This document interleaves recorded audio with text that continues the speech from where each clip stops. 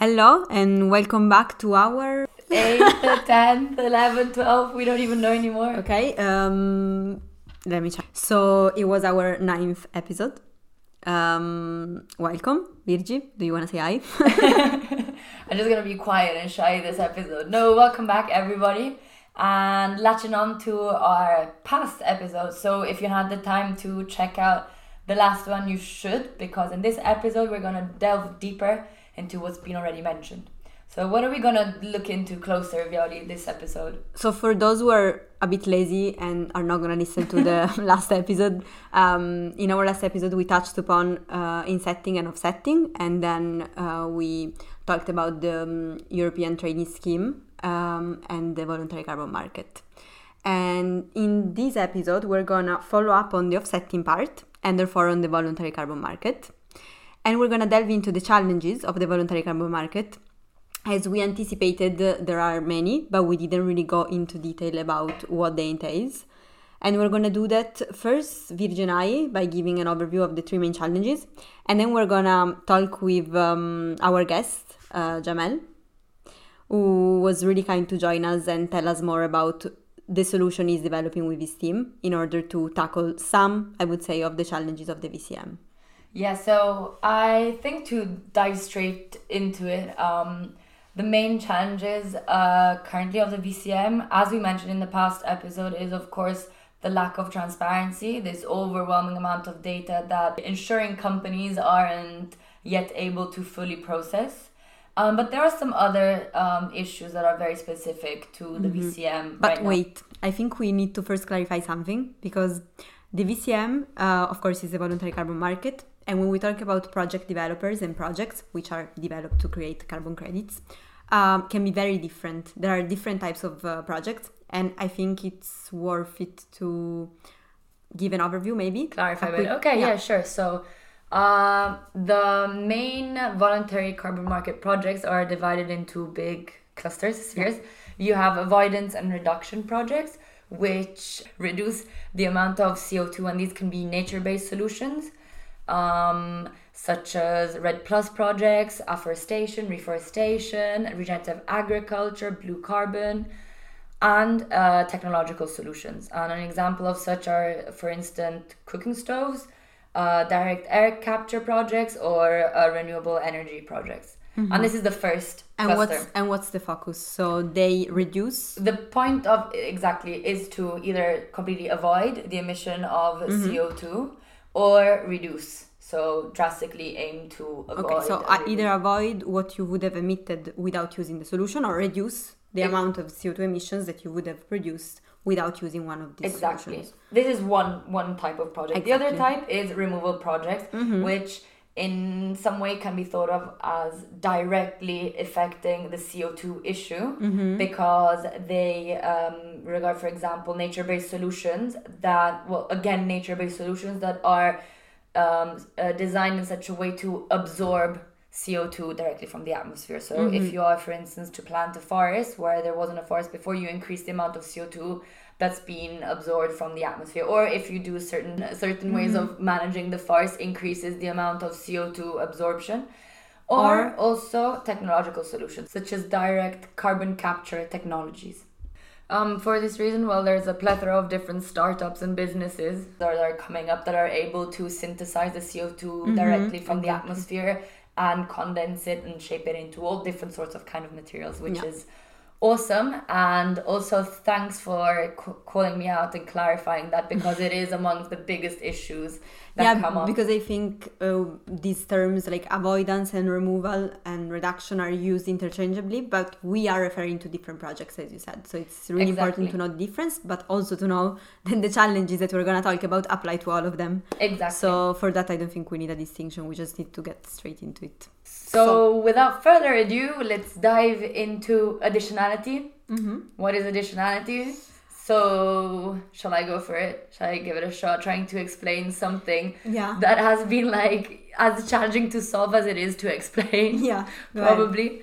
So basically, additionality is the amount of CO2 that is avoided or reduced based on your project in the context in which your project is located. Mm-hmm. So the challenge is is your project doing something, basically? Exactly. Is your project having a positive impact? Is it reducing the amount of CO2? And if yes, how can you prove it? And this is kind of the big issue with projects as of now, because it's really hard to prove that if you're in an area of deforestation by saving a specific amount of hectares, then you're actually having a positive impact on CO2. Yeah. And why is that? Because you need a baseline, and this baseline is not easy to determine. Especially when you're focusing on specific locations, right? And this is why countries are starting to embrace jurisdictional RED projects, in which basically they're taking into account the whole nation, not just specific projects, to calculate the baseline. Because as you can imagine, then it becomes very subjective to each location. Yeah,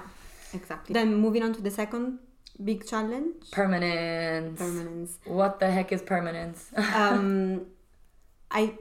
Permanence is basically how can you ensure that your project is going to deliver results in the long term. And that is because, of course, projects like any other activity on our planet is affected by external factors, such as accidents, for example, climate change. So basically is how do I ensure that my project is gonna yield what I think it can. Yeah, and just quickly, by results we mean like actually absorb the amount of CO2 that's being released by the company or entity that is investing in the offsetting project, right? And that is because CO2 has a cyclical timing that goes from 3 centuries all the way to 1,000 years. So in the case of floods or wildfires or monsoons or whatever climate change has in store for us, we need to have a way to ensure that the project will be able to absorb that specific amount of CO2, right? Exactly. And then we have leakage, which is the last one. Last but not least. Yeah, what's leakage? So leakage basically is to ensure that the CO2 that's being stored, absorbed in a specific project, isn't then leaked in another one. So you want to make sure that it balances out the amount of CO2 that's been emitted in a specific location is offsetted in another one, and they cancel each other out. Otherwise, if there's leakage somewhere, if CO2 is then produced and emitted somewhere else, there's no point of doing the whole project, right? It's worthless. But these refer to the company and the project they're investing in, or because it refers I both feel to like the there always gonna be leakage because the word is. It refers to, obviously, this is why it is such a big challenge, right? Because there's leakages all over throughout the process. I think leakage applies both to the company and the project, but it also happens within the location of the project, right? So if you are offsetting CO2 let's take the preserving a forest example again, which is the easiest example to kind of understand. If you are preserving a certain location, a specific amount of hectares of a forest, but then you are deforesting another one right close by, then it's kind of pointless, right? Because you are emitting CO2 right next to the project, and so there's CO2 leaks in between. So I think this one is the one which is hardest to tackle, would you say? Because I mean, you can control for everything. Yes, but to be honest, I don't think there's a specific hierarchy between the challenges. They're all extremely relevant, because you could have, for example, a permanence and additional project that has leakage, and so it decreases in value just as much as it didn't have additionality or permanence. They're all so relevant to the outcomes in terms of CO2. I think now we're ready. Yeah.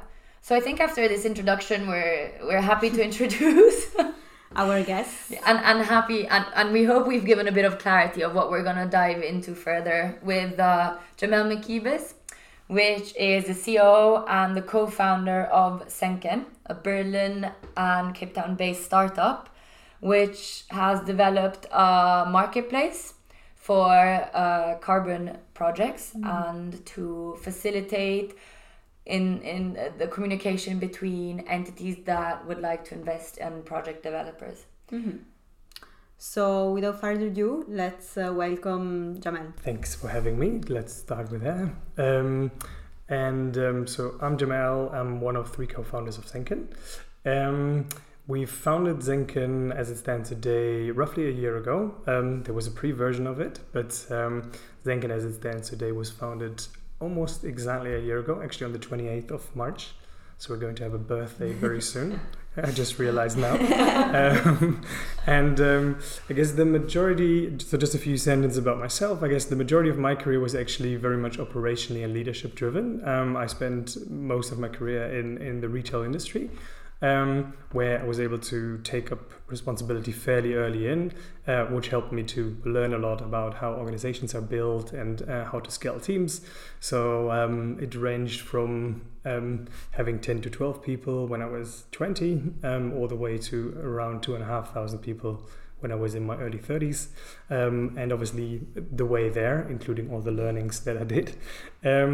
Senken now, just to make that connection, is now the first time that it feels like you can actually put all the skills that I gathered in a corporate career into something very meaningful, and something that absolutely has the potential to make a difference in the world, from a climate perspective as well as from a social perspective.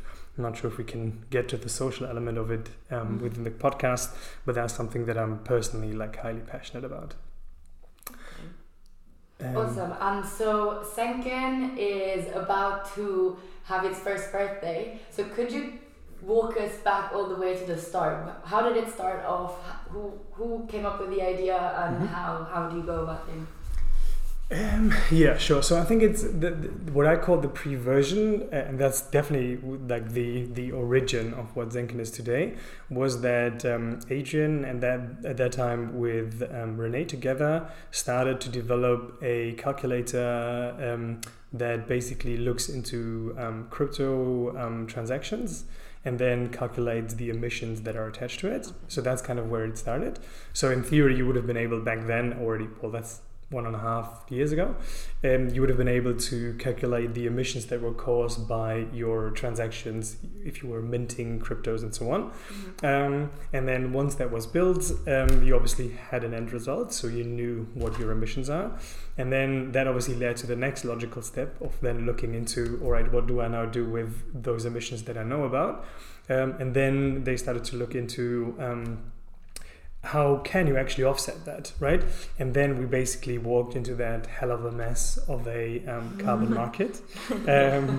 And then it became very apparent that there are dramatic solutions and involvement needed to actually not only help the climate, but make it as scalable as we potentially can to make sure that we can make up for all those years, if not decades, where we've missed to actually establish proper solutions to a very relevant problem.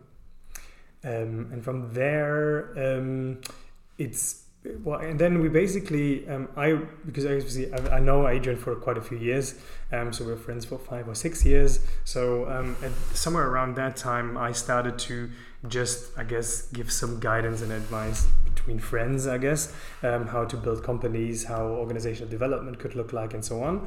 And after very few meetings, we already established that it makes a lot of sense to actually join forces, because our skill sets are very complementary.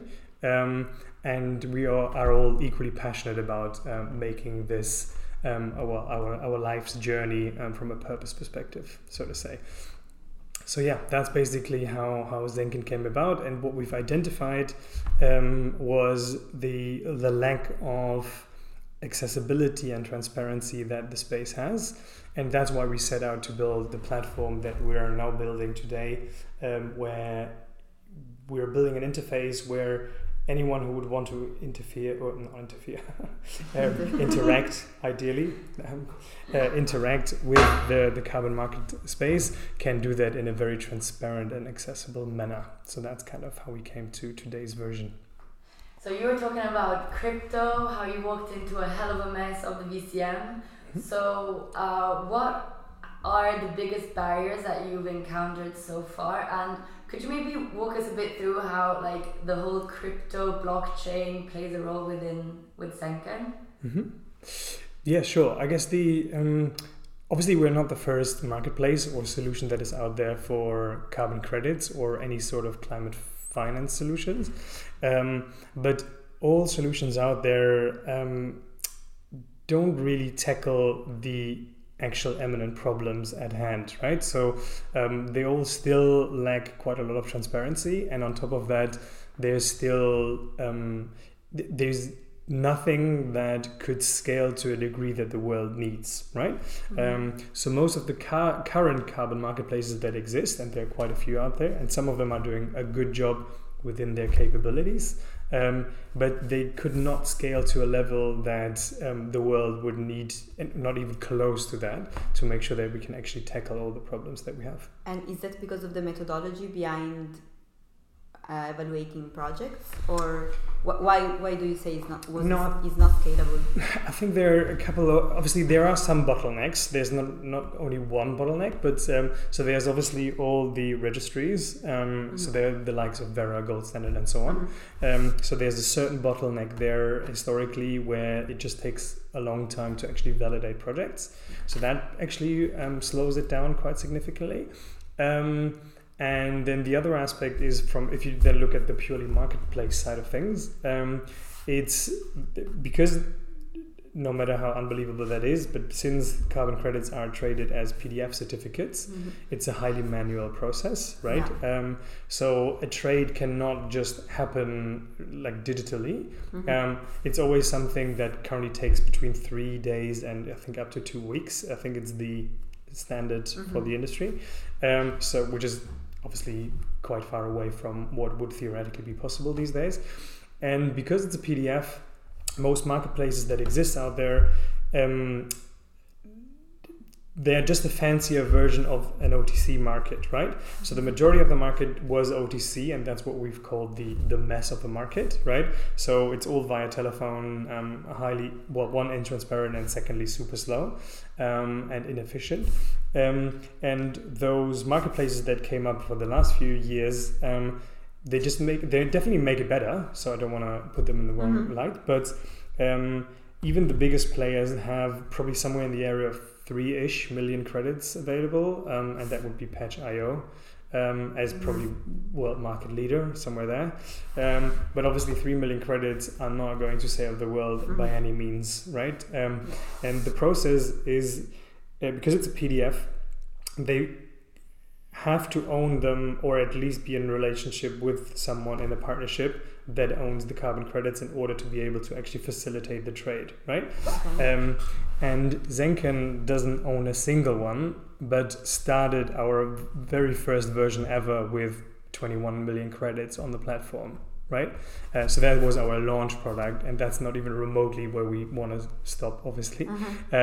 Since we don't own a single one, we can scale to unbelievable amounts. So we could theoretically have 150 million, 200 plus million credits available on our platform without compromising our business model, because we don't carry any inventory risk.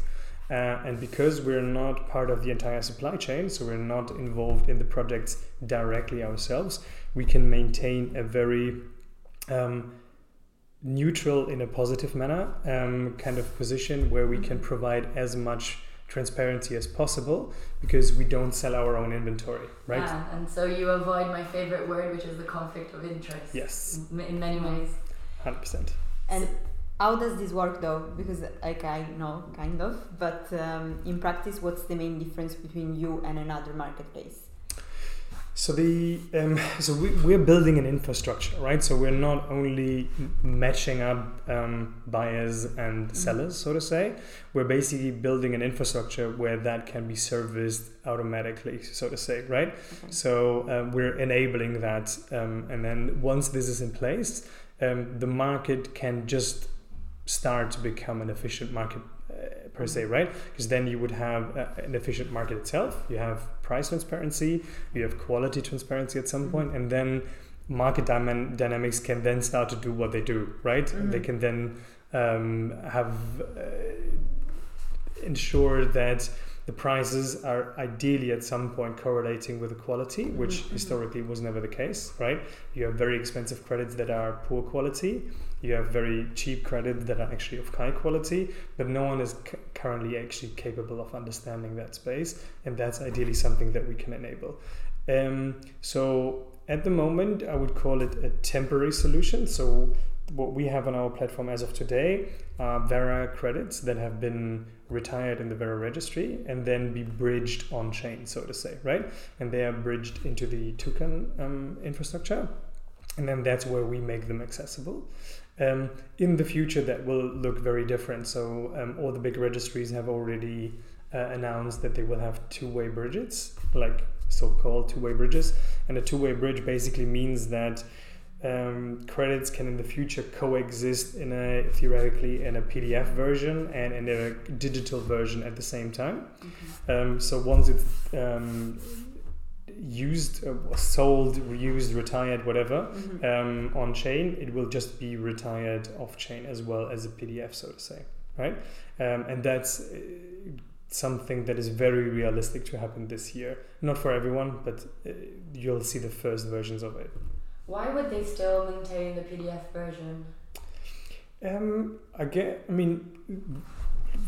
That's just no more personal opinion, I guess, but I don't think that the future will go from one extreme to the other, right? I don't even think that would be good, because there are too many people reliant on the current market that was around for decades. So I guess it will just be a very normal transition, right? Okay. So I think it'll be gradual in a way. Yeah, that's what I would expect, right? So there will definitely be some corporates that have been used to that for decades. They will not change overnight necessarily. I guess we will need to give them time and a highly transparent, good working product to make sure that they can slowly transition out and see the advantages of what the digital version of it can provide for them as well. So I think the future I would personally see as native on-chain credits, but at the moment I think that will take a few years, realistically speaking. Fair. And that's totally fair that is the case.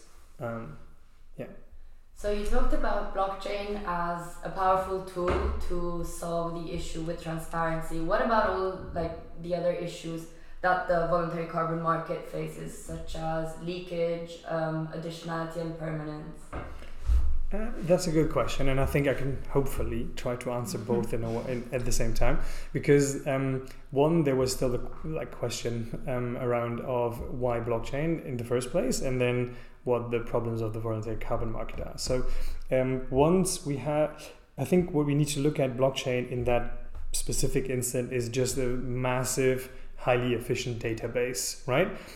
That's probably the best way to describe it, especially to avoid any confusion with cryptocurrencies or any other things that are out there.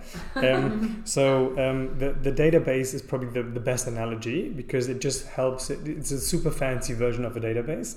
So basically, in the past, because we've already talked about it just being a PDF file, we have a PDF file, but a PDF file is only a piece of paper and can obviously not be enriched with anything, right?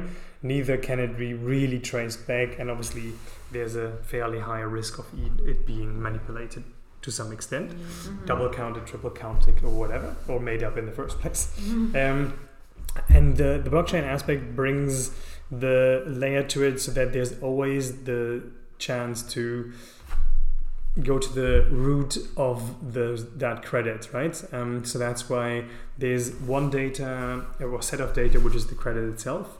And then what we can do in the future is basically to enrich it with all the available data in the world, right? And there's more and more coming up. So this could be ranging from IoT devices, as in sensors in the ground, or drones that are taking footage, satellite data, and so on and so forth, right? So the list is obviously fairly long, but no matter if that data gets gathered after the credit was issued, it can still be connected with it as long as it's proven that the data actually belongs to that specific credit, right? And that way you can obviously have way more data points than ever before, which helps on multiple levels. And that's kind of where I'm now transferring to the second question. The whole topic around leakage, additionality, and those elements, I think the majority of the problem for me personally sits in the issue that the lack of data never provided enough evidence to actually prove one or the other, to be honest, right? In the positive or in the negative case scenario. So in a way, what we're saying is that we need to solve the first fundamental problem, which is the transparency layer, so that we have kind of one transparent baseline, so that there is an auditable minimum layer of data that every project needs to provide. Once that is the case across the world, we're already a few thousand% better than we were in the past. But we still need to do something to get there. But I guess what I'm saying is, once we're there, there's a high likelihood that we can then move on to solve the next layer of the problem, which would then be leakage, additionality, because then we have proof for it, and once we know where it is, we can then dig deeper and understand why it is and solve the problem there. If that answers the question well enough. That makes actually a lot of sense, no? Because when you're in a new sector, I would say, a new market, or unregulated as the VCM is, you don't know where to start from, I would say, because there are so many problems. And I do see how solving this one first could unlock like the potential to really deal with the others. And I think in general with emissions is like that. You first need data and measuring, and then you can act on them. So really makes sense. I think that's a really breakthrough compared to the negative ending we had last time. Oh yeah, about the challenges. I was like, okay, this completely changes the note of the whole previous episode. You were like, there's no way out of it. No hope. Okay. But no, I mean, VCM, as many other sustainability sectors, data is kind of like the hard basis on which any kind of progress can be made. And the fact that using blockchain as you define a high sophisticated data base is really the way to go. And so I think we don't have any other questions. Thank you so much, Djamel, for joining us today. It's been a pleasure, and hear you guys next time. Bye. Thanks for having me. Bye-bye.